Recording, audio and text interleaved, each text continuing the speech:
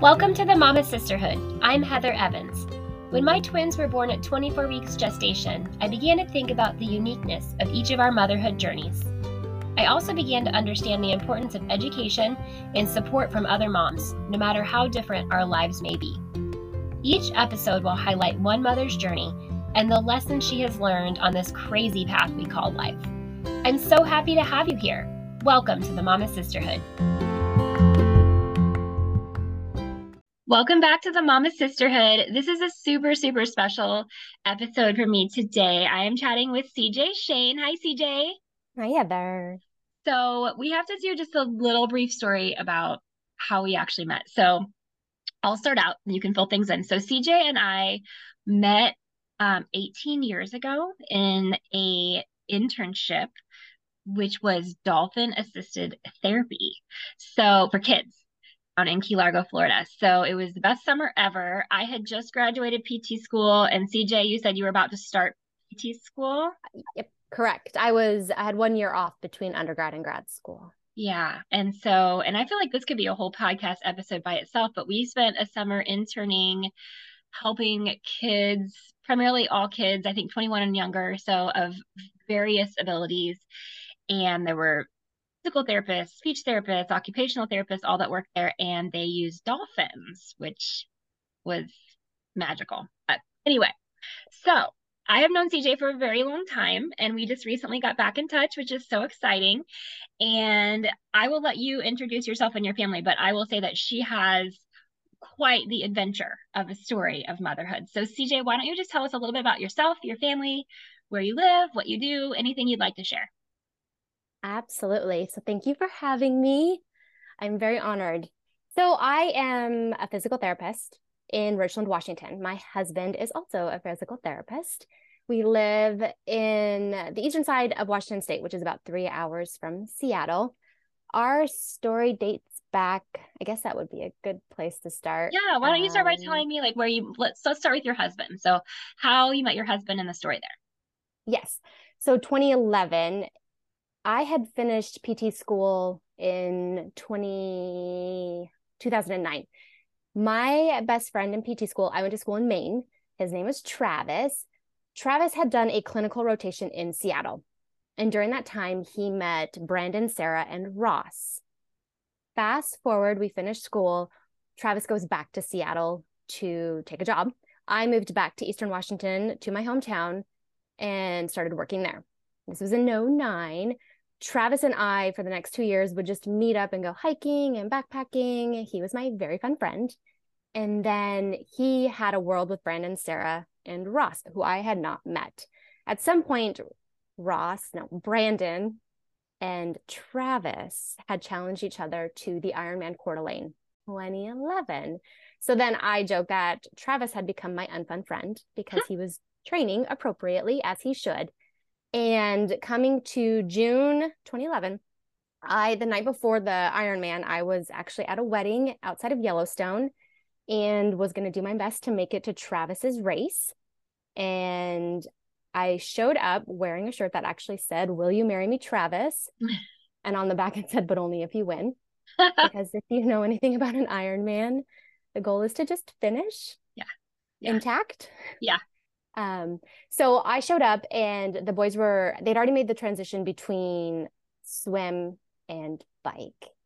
And I just showed up on the streets and I met up with everybody that was there to support them.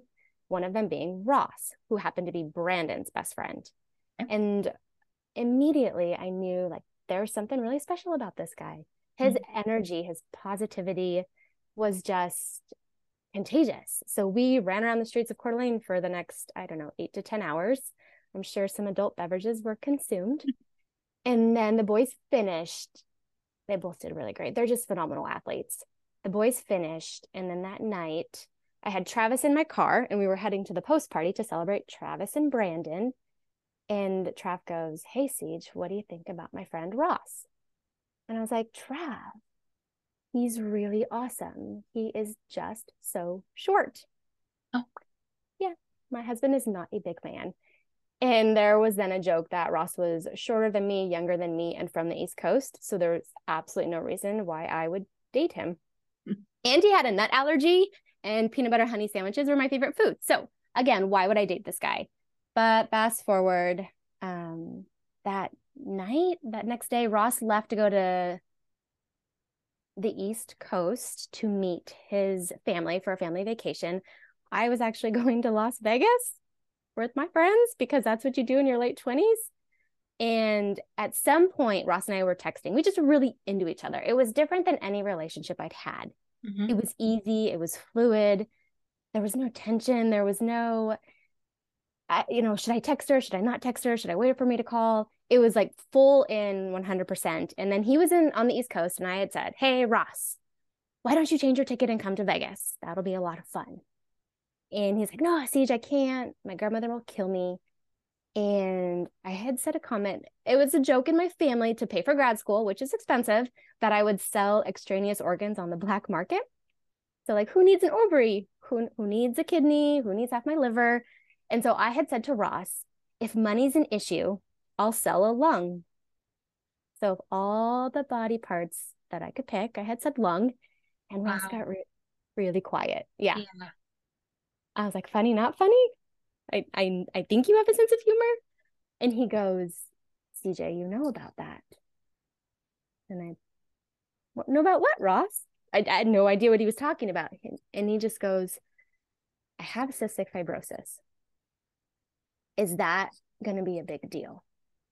And here I am trying to file through my little brain, my cardiopulmonary brain from grad school. Like, I knew what CF was, but did I really know what CF was? Mm-hmm. And I was like, no, Ross, that's not a big deal. That's fine. I'm totally into this. Let's go. Let's date. And then I got off the phone and I Googled it, which for any medical professional, or anybody in general should never Google a disease or an illness. And I Googled it, and immediately I was like, oh, this isn't good. This is not a good disease. So when Ross was born, longevity was 16 years old. At this point, longevity was about 25. And we were both in our late 20s-ish. Okay. So I want to say I processed it, but maybe I didn't. Because I just remember thinking to myself, if I get 10 years with this guy, they're going to be the best 10 years of my life. Wow. So that was that. So we started dating. Wow. And we dated so September, that was June of 2011. In September of 2012, we went on our first backpacking trip. So Ross and I both love to be active. Being active is what keeps him so healthy with his cystic fibrosis. It's his best medicine. He will be the first to tell you that. He himself had done 2 half Ironmans, and he was a collegiate swimmer. Okay. So activity, being physical active was part of our lives. So we went on a trip to Peru. It was our first international backpacking trip in 2012. And we were definitely amateurs. We made a lot of mistakes, including having to wire money into a third world country. You learn as you go. Yeah. And by that December of 2012, so we've been dating like a year and a half, his lung function at one of his CF appointments in Seattle, his lung function had declined, maybe to like the low 80s. Okay. So for you and I, we're about 100%. We're the low 80s, and it's not where he likes them. So he decided he was going to train for a full marathon. Okay. And neither of us had run much at this time, not anything like this. And I told him I would train with him. He was going to raise money for the Cystic Fibrosis Foundation. I would train with him. And then in April of 2013, he would run a full marathon in Wenatchee, Washington. So we trained. By March, he was like, Siege, why don't you just run it with me? And I'm like, nah, that's not really my thing. No, I'm not really a runner. I train with you. It's not really my thing. This is all about you and the CF community. He kind of kept asking, and I finally gave in, and I said, okay, I'll run it with you.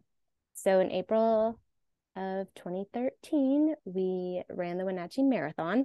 Not breaking any records here. I think at some point somebody was even like, hey, what was your guys' time? And I looked up and I said, they time you? Yeah. That's not why you were doing it. No, not at all. But right before the finish line, so maybe actually about mile 25, Ross started to cramp. So for him, his nutrition and hydration is a whole new level when it comes to being able to succeed at any kind of physical activity at that level. Mm-hmm. So he was cramping at mile 25 and I'm like, come on, baby, you got this. Let's do it. And then right at the finish, he went down and I turned around and I thought he was cramping, but he was proposing. Oh, I remember that picture.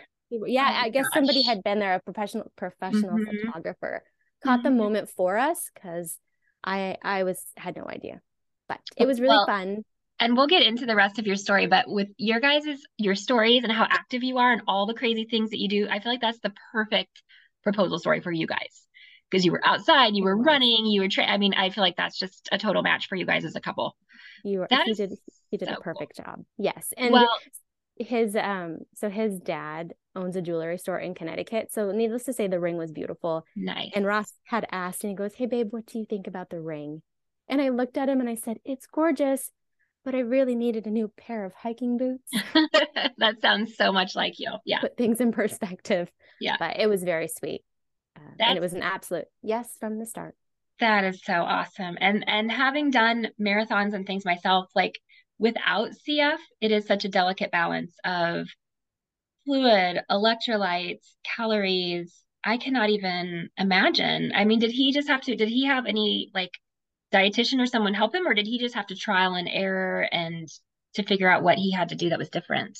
Definitely a lot of trial and error. Yeah. A Yeah. lot. And he has a nutritionist through his CF team of doctors Okay. in Seattle that help him along the way to troubleshoot. But most of the part, Ross researches Yeah. and figures it out. That's so amazing. That's awesome. Um, okay, so got engaged at the finish line, and Yeah. then take us from there in your story. We got married in October of 2014. Okay. A fun part of my story is that Ross has two wonderful sisters, and I have two men in my life that his sisters were going to be on his side Hmm. of the bridal party, and I Hmm. had two bridesmen along with Nice. my women. One of the bridesmen was Travis, Uh-huh. who was the reason I met Ross, Hmm. because Ross's best friend Brandon did the Hmm. Ironman with Travis. And then my other bridesman, his name is Scott. And here's a piece of irony. Scott is a little older than me. He was my best friend in undergrad in Missoula, Montana. Scott was originally from Alabama, and he lost his fiance to cystic fibrosis in the Oh 90s. my gosh. Wow. So by the time Scott had come to Alabama, she had she had shortly passed, and Hmm. he was kind of starting over. Hmm. And I just remember him talking about her and cystic Hmm. fibrosis. And so then there was a piece of irony there. So Scott was Yeah, my other bridesman. Two I like it. very special men in my life. Yes. I love that. After we got married, we went on our second big. So we both agreed we really wanted to travel. Hmm. I got married when I was 32. So I didn't have a whole lot of years. And even prior to getting married, when Ross and I were getting serious, he had made it very known that he wanted a family. He wanted Hmm. to have children. Hmm. And I did not have a maternal drive. I was like, I love you. I love this life we have. I'm good. I don't need to be a mom. And Hmm. he had asked and he said, I need to know that there's just a chance. Hmm. And I looked at him and I said, of course, there's always a chance. Right. There's always, we're changing. We're changing through our 20s and our 30s. I could say that now, who knows, maybe. Hmm. But considering I'm 32, the window there is shortening. Another piece of that is 98% of men with cystic fibrosis do not have a vas deferens. Okay. So they have sperm, it just doesn't leave their body. Okay. So Ross knew at a young age, if he was at 98%, that he would have to do IVF. That was Okay. his future. Okay. So knowing to start a family, we knew it was going to be a journey. Okay. And seeing that I had just met him ish and we were living our best life, I wasn't ready to go down that road yet. Sure. Sure. So we had a great honeymoon. We went backpacking in New Zealand for a month. We I'm did so jealous of all your couple travels. of the great walks. And I just feel so fortunate that Ross was healthy to do it Hmm. all. Hmm. And after our honeymoon in New Zealand, another big thing I wanted in life, two things that I really felt I'd find success in life is if I had a dog and a garden.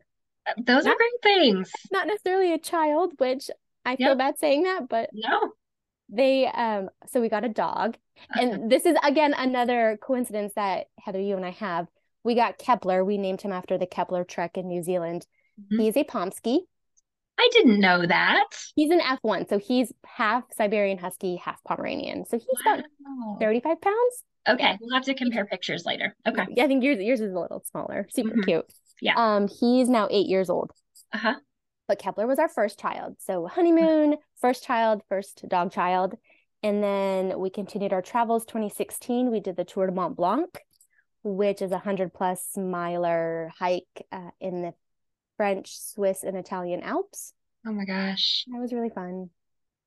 And then I'm Your trying to travels think. are incredible.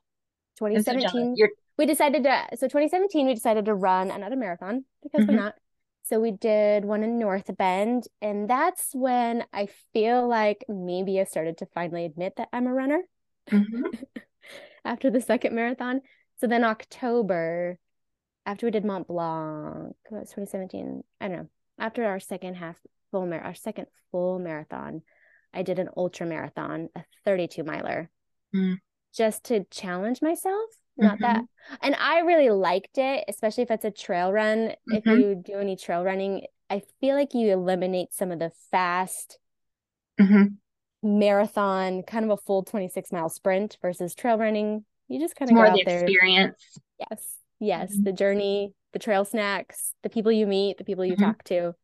And then in November of 2017, we went to Patagonia, Wow. which was really fun. That's when Ross got a little bit more serious about, hey, CJ. At this point, I was 35. Okay. And he was like, let's talk about IVF. And for me, there was always one more thing, one more trip, one more Mhm. mountain to climb, one more race to run. I just wanted more. Mhm. And they say, and there's that saying, like, there's never the perfect time to start a family. Right. And there's truth in that. Hmm. And there isn't. And I knew that the IVF was going to take a lot of time. So Hmm. I kept bartering for stuff. And he was like, okay. So the next two that I bartered for was we wanted to try to climb Mount Rainier, which is the highest point in Washington State. Hmm. And our last big backpacking trip would be Corsica, which is down the spine of Corsica, the GR20 in France. So those are my last two I kind of put out there for him. That was a And good deal you made. yeah. So those were going to happen in 2018. So we actually met with Seattle Reproductive Medicine in April to Okay. get the ball rolling. Okay. There is a fertility clinic here in the Tri-Cities in Eastern Washington, Hmm. but to do the transfers and the freezing the banks for the Hmm. sperm and the eggs, we would Hmm. have to go to Seattle. Okay. There And you was said that was 3 hours from where you were? about 3.5. Okay. Yeah. And they Okay. have another clinic north of us, Spokane, which is 2 hours north. Okay. We could go there for same day procedures. Well, same day monitoring, whether it was a vaginal ultrasound or labs if they needed same day results Hmm. when they're monitoring follicle growth. But the surgeries themselves and the transfers themselves would have to be in Seattle. Okay. Our physician would come monthly this was pre-COVID. He would come monthly to Eastern Washington for just consults. Okay. We were able to meet with him here in our hometown and immediately liked him. I know everybody has different experiences Hmm. with specialists, and he was fantastic. And we had an excellent nurse from the start who was remarkably supportive. So we met with him in April. And then our first Rainier attempt, first being the keyword, we went guided. It was such a fun adventure. We really needed it because already feeling the stress of fertility Hmm. Yeah. after laying out, you sign up for your package. In ours, we did not have any fertility benefits with our. Yeah. We didn't either. So you're looking at a very handsome chunk of Hmm. money. Hmm. So feeling the stress of that already. Yeah. And we had signed up for our package would be 2 egg retrievals. Okay. However many embryos we got out of that Okay. would dictate that was our package. And I think at the end of the day, if we didn't take a baby home, we would get a 50% return on our money, Okay. which just sounds absolutely awful. But anyway, But so in the IVF world, it's a decent deal because there's a lot where yes, you just don't get anything back. So you hate that you correct. have to think about those things as a business, but you kind of do when it's that much money. Absolutely. And Yeah. that's where you just are like, why can't we jump in bed? Right. Just It's just not create fair. create a human. Yes. And you have Mhm. to try to remain positive. So we went guided. We took our first time up Rainier, we went guided. And Mhm. our guide was from Nepal. His name was Jangbu. He was fabulous. We met Mhm. two incredible Canadian couples. And as we got to know each other, we got to base camp, Camp Muir, and then we got to high camp. And that night we just got blasted with a huge storm, 100 plus mile per hour winds. Our Oh tents my were gosh. collapsing. And Ross yells out, I don't even know, it was like 2 in the morning, 3 in the morning. He was like, no, I need to summit. That's how I'm going to get this human. If Oh, CJ summits Rainier, then then I'll be she'll do all IVF. in. That was part of the deal. And so we all kind of laughed about that. We were very disappointed. We came down the mountain safely, but did not summit. So Okay. that kind of still hung out there a bit. And then in July, Ross had his surgery to Okay. retrieve his sperm. Okay. And this is where I really didn't know a lot about IVF. And I wondered, like, why can't they just take Ross's sperm out and do IUI? Mm-hmm. But Did then you they guys have stopped. genetic testing? Is that why they had to do that? Or Actually, so that's a really good question. And I did forget that piece. We did do genetic testing at the very beginning of the process, okay. just to make sure I wasn't a carrier. So Got it. both of Ross's parents are recessive. Neither of them have CF. Okay. They didn't even know they were carriers. Okay. They had Ross and he expresses it. So Okay. he's dominant. Ross has two sisters. One is actually a carrier and one is not a carrier. Okay. But he is the only one with CF. But I at first had said to Ross, again, not knowing a whole lot about the disease, I had said, well, what does it matter if we have a child with CF? Because you have CF and you're amazing and you're healthy and you're wonderful and you've had a great life. We could do the same for a small human. Right. And he went on to explain that people with CF, I think they made a movie about this, 5 feet apart. People with CF cannot be around each other because Mm-hmm. they all carry what I call just different bugs. Mm-hmm. And they have the potential to make each other sick.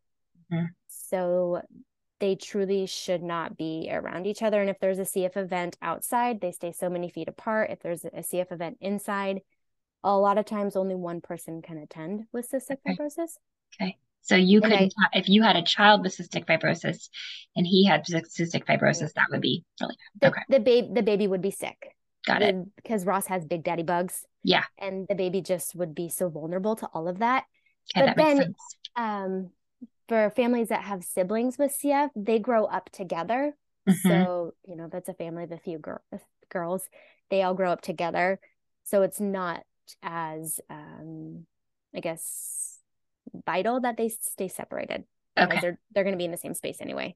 Okay. Interesting. Okay. That all makes sense. But yes, so that is why we got tested to make sure I was not a carrier, and I'm not. So they took out his sperm, and that's where I wondered, well, why can't we just do IUI? Why Mm-hmm. do I need to do the egg retrieval? But it makes sense once they explain it. You're taking out a single cell. You're taking out the sperm. You don't have any of the semen with it. Okay. So there would be no fluid for it to travel up into me. Got it. So you have the Okay. single sperm and the single egg. Okay. Okay. Oh, yeah. Makes So sense. yes, it does once they explain it. Yeah. So Ross had that surgery in July of 2018. And then we had our trip to Corsica, our 2 week Mm-hmm. backpacking trip where we were completely self-sufficient. So that was a big adventure. And I knew it was kind of our last Mm-hmm. hurrah. Mm-hmm. And life was good. And then I was feeling the high of my fitness. So I ran my second ultra marathon in October. And that was a 32 miler in Spokane. It was super fun. And that, I would say, is where we might end the peak of our exciting life until we started to go downhill for a little while. Okay. Okay. So that was 2018. Okay. December of 2018, my dad, he lived in Wyoming. Okay. He had his first stroke. And it wasn't a bad stroke. I hate to say that, but it wasn't. Mm-hmm. And Ross and I instantly went down to Gillette, Wyoming to see him and to check on him. And he was in rehab, making great progress and was going to be able to return home. Okay. So that was very encouraging. That was his first stroke. And then we passed into 2019. Mm-hmm. And this was our challenging year. We had planned to do my first egg retrieval towards the middle or end of January. So as you already know, you start everything weeks in advance. You have your Mm-hmm. calendar, all of your hormones, all of your injections. Mm-hmm. And about January 13th, my best friend Travis passed away unexpectedly. Oh my gosh. Yeah. So that So was, sorry.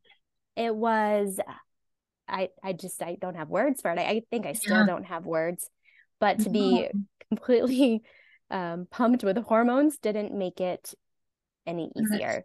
terrible. I'm so sorry. So we ended up traveling in January to Minnesota to say goodbye to Travis. Mm-hmm. And we had to continue with our IVF. So Ross was doing it in the hotel room and then actually on the airplane. He would create the sterile field on the airplane tray Uh-huh. with all of the stuff to give me the injections Wow. to keep with it. Oh So gosh. that kind of rocked our world. It while fertility is hard, it's also exciting. Mm-hmm.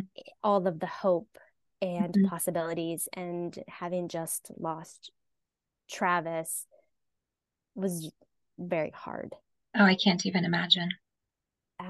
For both of us. Ross was super close to Travis too. And Yeah. so moving on, we did the first egg retrieval. Okay. And I didn't really know like what a decent amount as your follicles grow. I didn't know what a Mm-hmm. decent amount of eggs were. Mm-hmm.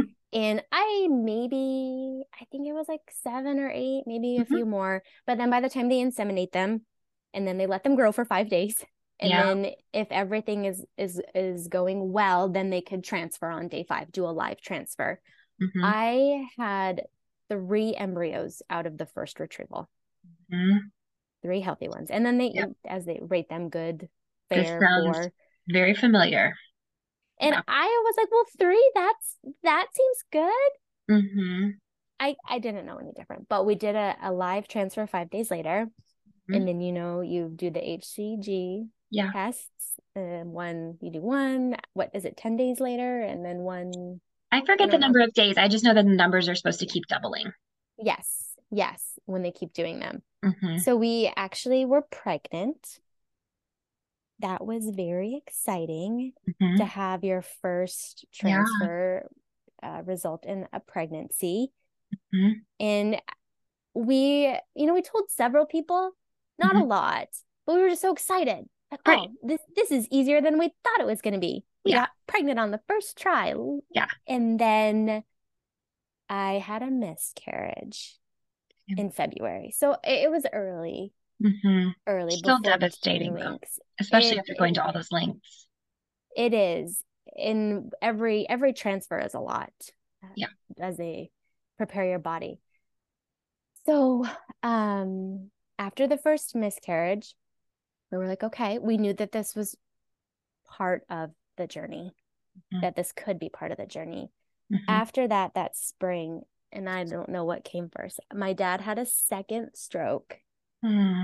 This one was a little bit more involved. We went back down there, and again, he was in rehab and he was doing well. Mm-hmm. Um, Trying to figure out if he needed to go to assisted living or if we could get him an apartment. We just weren't sure if he'd get to go home. Mm-hmm. So trying to figure out what dad's next steps were without ripping the rug out from under him. Mm-hmm. I mean, as parents age, that's a whole nother journey to try to be empathetic with them as they slowly lose parts of how they live and who they are. Yeah. So dad had a second stroke. He wasn't doing great. He was in rehab.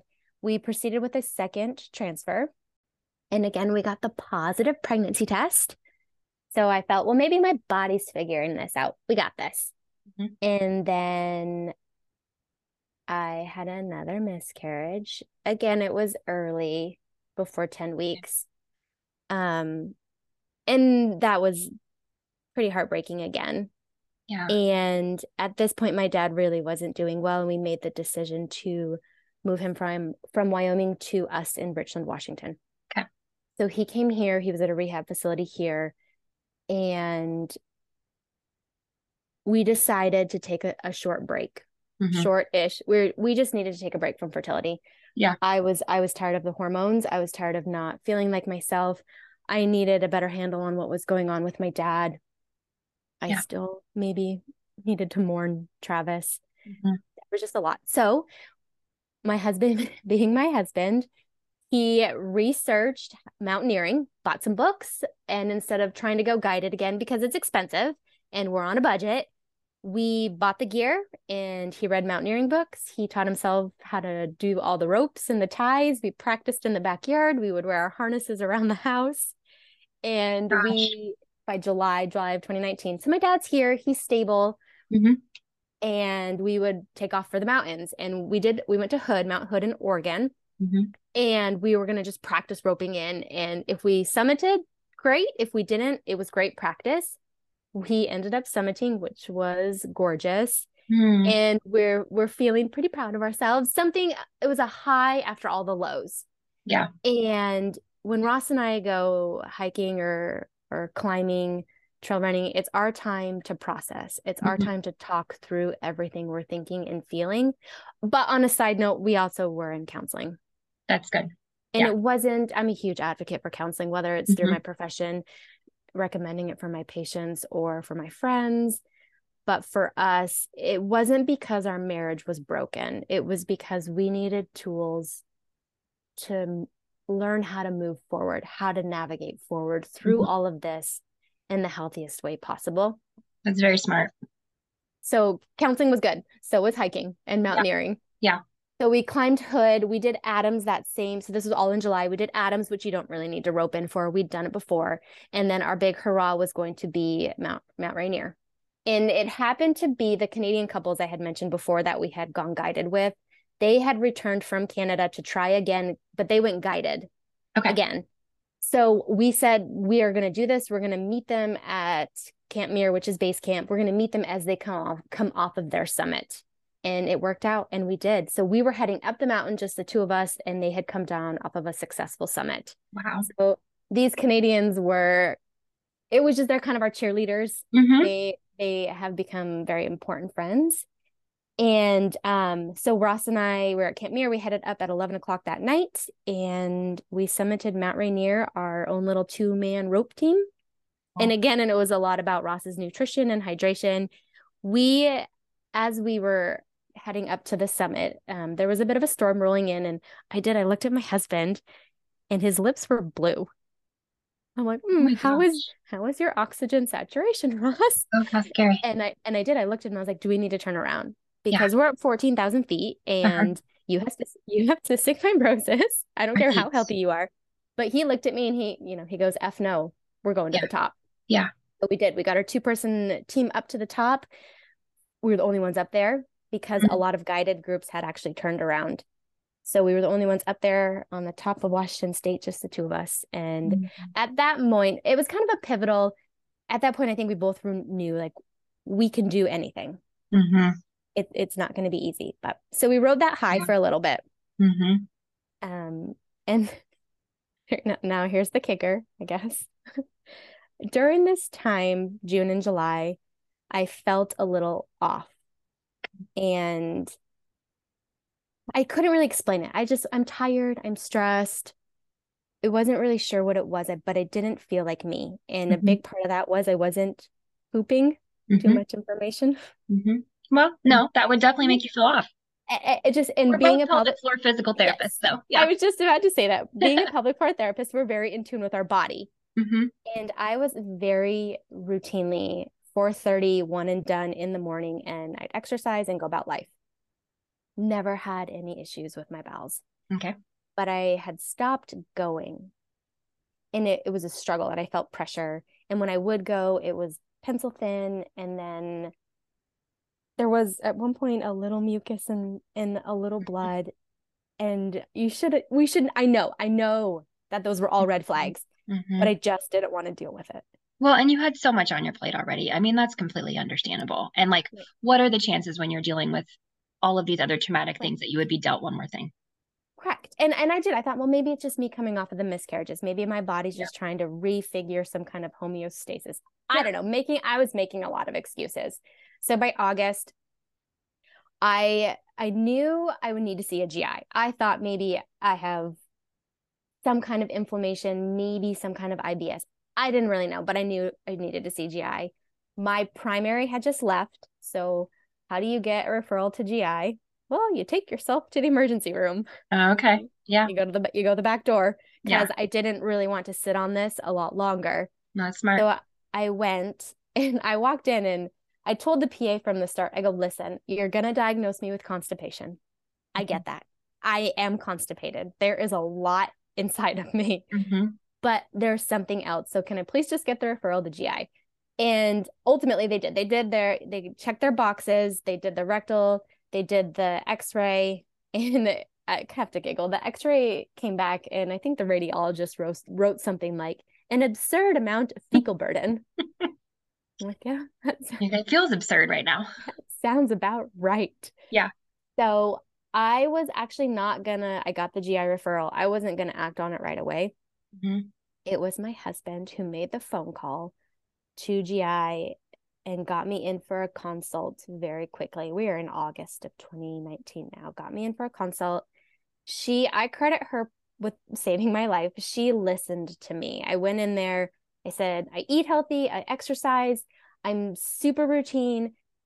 And she said all those things, and she goes, something is not adding up. So she goes, I'm sure it's nothing, but why don't we just add you onto my schedule Monday for a colonoscopy? Okay, fair enough. At this point, I didn't care what they did. I just needed answers because I was Mm-hmm. uncomfortable. Yeah. But I didn't think it was that big of a deal. So I did like this crazy 72-hour, I don't know. How old are you, Heather? That's probably 42. a personal question. Okay. So at this point I was 36, and I did not think I'd have to do a bowel prep till what, 50? It's not Mm-hmm. really something they do. Mm-hmm. Colonoscopy. So I did like a 72-hour bowel prep. 72 And hour. yeah, because I was so backed up and they really wanted to clean me out. Oh So I my think I started gosh. on Friday night, and Oh, I that's had horrible. until Monday. Oh, I was hangry. I'm pretty sure my husband went hunting, or he went Yeah. hiking. He went away that weekend because I Oh, was not going to be pleasant to be around. oh my gosh. But so we went in Monday afternoon, and I was at the end of her schedule. I don't remember a lot of this because I was kind of loopy coming out of it. Mm-hmm. And I just remember she had pulled up a seat for my husband, and she had said, I'm 99% sure that this is cancer. Oh, So in the middle of fertility oh my and after gosh. miscarriages and with my dad's failing health, and now you're telling me that I might have cancer. So that's really great. Oh my gosh. So that led to working for a healthcare system has its benefits, Okay. and they tend to take care of their own quickly. So Ross and I are both physical therapists for a hospital system here in the Tri-Cities. And I got in for a colorectal consult, I think 2 days later. He did an in-clinic procedure to check to see where my tumor was. If my tumor was in my rectum, it would change the course of treatment. If Mm-hmm. it was isolated above the rectum, we could go in for a straightforward excision. Okay. And so he did this in-clinic procedure, which normally apparently he does under anesthesia. Oh, But I was desperate for answers. yeah. And we did it right then and there. And he said, okay, this is isolated. We did a CT that night. I was admitted to the hospital on Friday, and I had surgery Saturday morning. Wow. Yeah. I called it my Demogorgon. I don't know if anybody is Stranger Things fans, but we Oh, sorry. called my No, that's a whole other story. I feel like I can't have conversations with people because I haven't seen it. But It's I'm like sure our it's like listeners are. Yellowstone. Have you watched Yellowstone? I'm sure our listeners are, and they So won't know. yes. Well, anyway, Oh, we I'm still called sitting here stunned over like my the fact massive that even tumor happened. is so we called it my demogorgon. They were able to cut it out. He and my colorectal surgeon, he was great, and he told me I had a lot of an excessive bowel, which I guess is good. So So we cut that they out. cut out just the tumor, or they cut out that whole part of your colon. They cut out 16 inches of my descending colon, and then Wow. they reconnected it, Okay. created anastomosis. So they Okay. went in, they made an incision similar, a low transverse, similar Hmm. to what a C-section would be. Okay. So we, it was just like, I'm having a surgery similar to a C-section, The irony again. Yeah. but it's to take out a tumor and not a baby. Mm. So that was, okay, that was that. I did meet, well, so shortly after, we'll back up a little. When I was in the hospital, I think for about 5 days after my resection, Ross brought my dad to see me, and he just didn't look well. Okay. And it turns out he had a wound on his left leg, Okay. and there was an infection, Hmm. and we were looking at a left leg amputation. Oh my So gosh. he'd had 2 strokes, and now I think in the early September, he had a left leg amputation. So I spent my short-term disability taking care of my dad, which is a blessing, Yeah. really. Yeah. I was still very able-bodied, and I sure as heck could show up for him.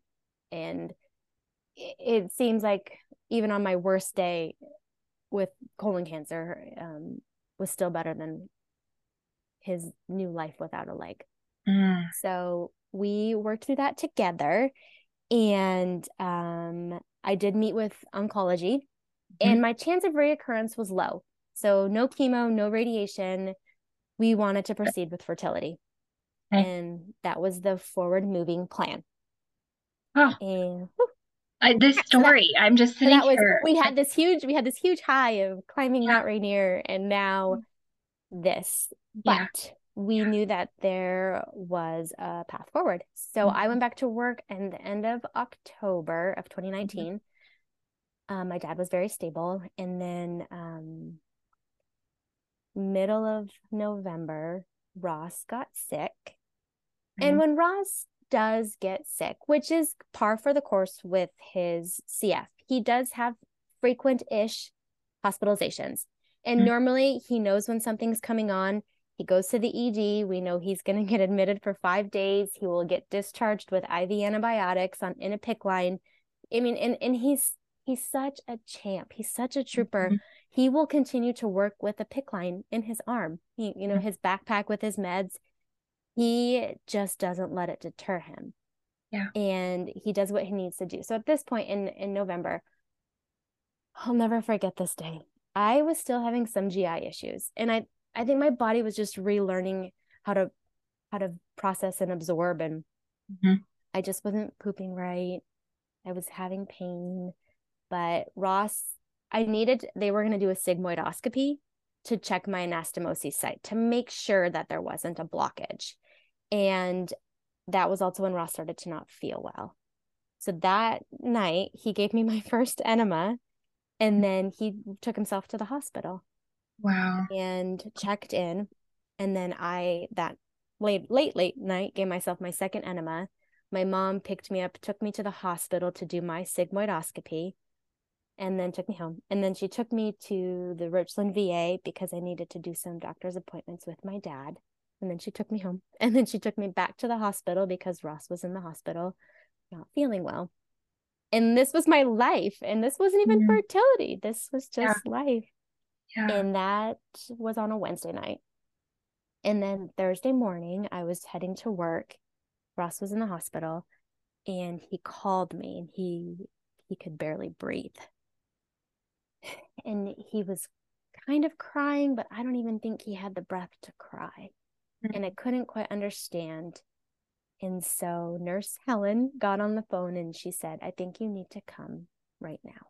Oh my gosh. So I was close to my clinic is very close to the hospital. I went in, I talked to my supervisor. And at this point, I felt like the world's worst employee. I had like so many claims out for FMLA and disability, like my dad's claim, my claim, Ross's claim. There was just a lot. And she just looked at me and she said, go, we'll take care. And I did. I felt horrible for my patients. I had just got back in clinic, and she's like, we'll take care of your schedule. Go to your husband. And this time it was different.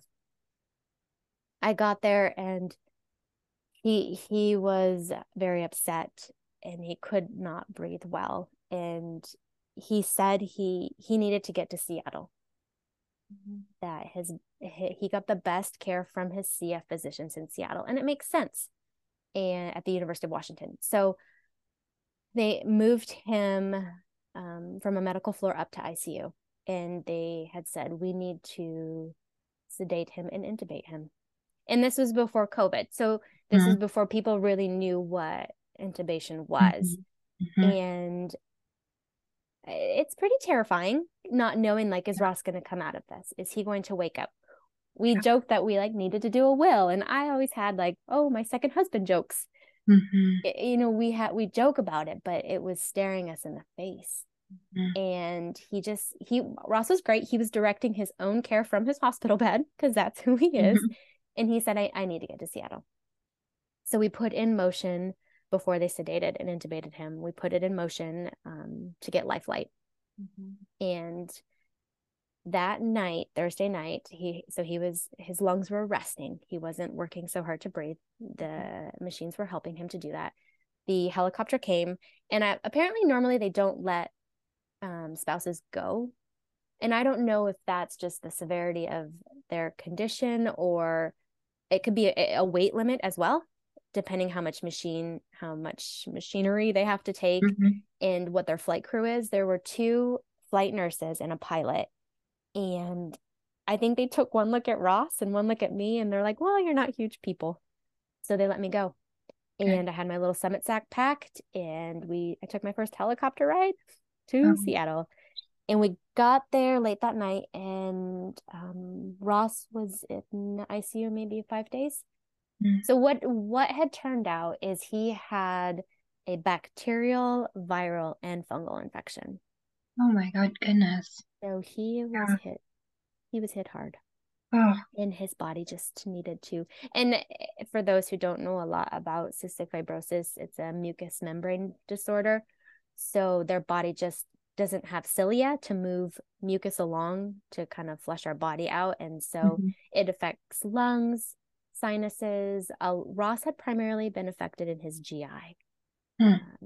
So it's sticky. If you could think of their inners kind of sticky. So when bugs get in there, it's hard to get rid of them.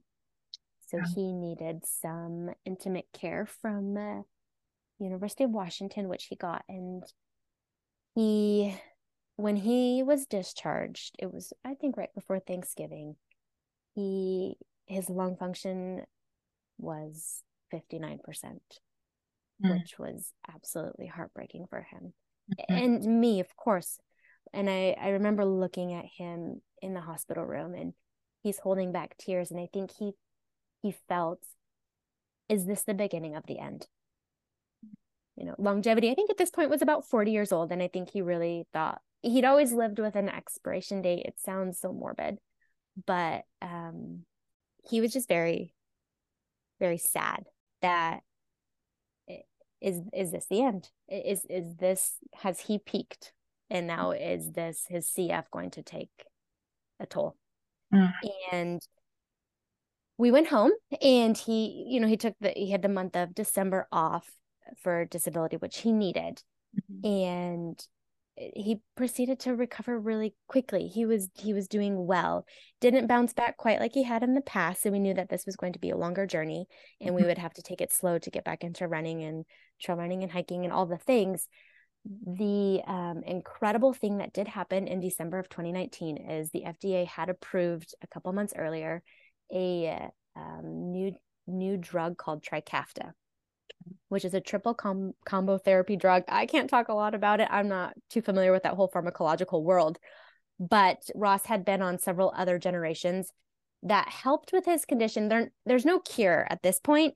It's mostly just trying to manage symptoms.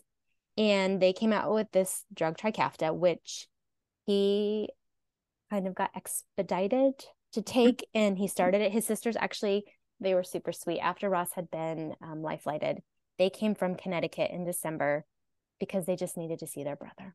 And they were here when Ross took his first dose of Trikafta. Oh, wow.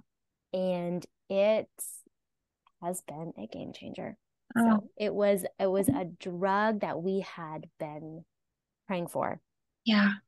So anybody in the CF world, they know about Trikafta. It doesn't, there's different mutations of CF, and not all of them can benefit from this drug, but Ross certainly did. And so he started that in December, and that rolled us into the end of December. We were like, okay, do we look forward to resuming fertility in 2020? And in order to do that, I needed to be cleared by my oncologist. So he ordered a CT, just to put a couple hiccups in there. He ordered a CT. I had a CT on New Year's Eve, and it came back showing a lesion on my liver. Oh, you're kidding. So we at this point weren't sure if it was benign or malignant. I had a PET scan that was negative, which was fabulous. So then we joke that Life Goals, they took my case to the tumor board so they could discuss what it was. And then I did end up having a liver biopsy, and it was benign. So that was a huge relief. So then we did get cleared. We got cleared to pursue fertility, and maybe that would be our adventure in 2020. I feel like your whole story, I feel like my blood pressure, like I can feel it like spiking up, coming back down, spiking up, coming back down. I can't believe this. Oh, okay. So we are actually going to break this into a 2-part episode just because CJ's story is so, it's like you do everything like an adventure. Like you have all these grand like traveling adventures, but unfortunately the medical part was kind of an adventure too. But because it's been so complex, we're going to break it into a 2-part series. So we're going to end part 1 here today, but come back and check out next week, which will be part 2 of CJ's story. I'll give a very small spoiler alert that there is a happy ending to this. So, so join us again next week as we continue to chat with CJ. Thank you, Heather.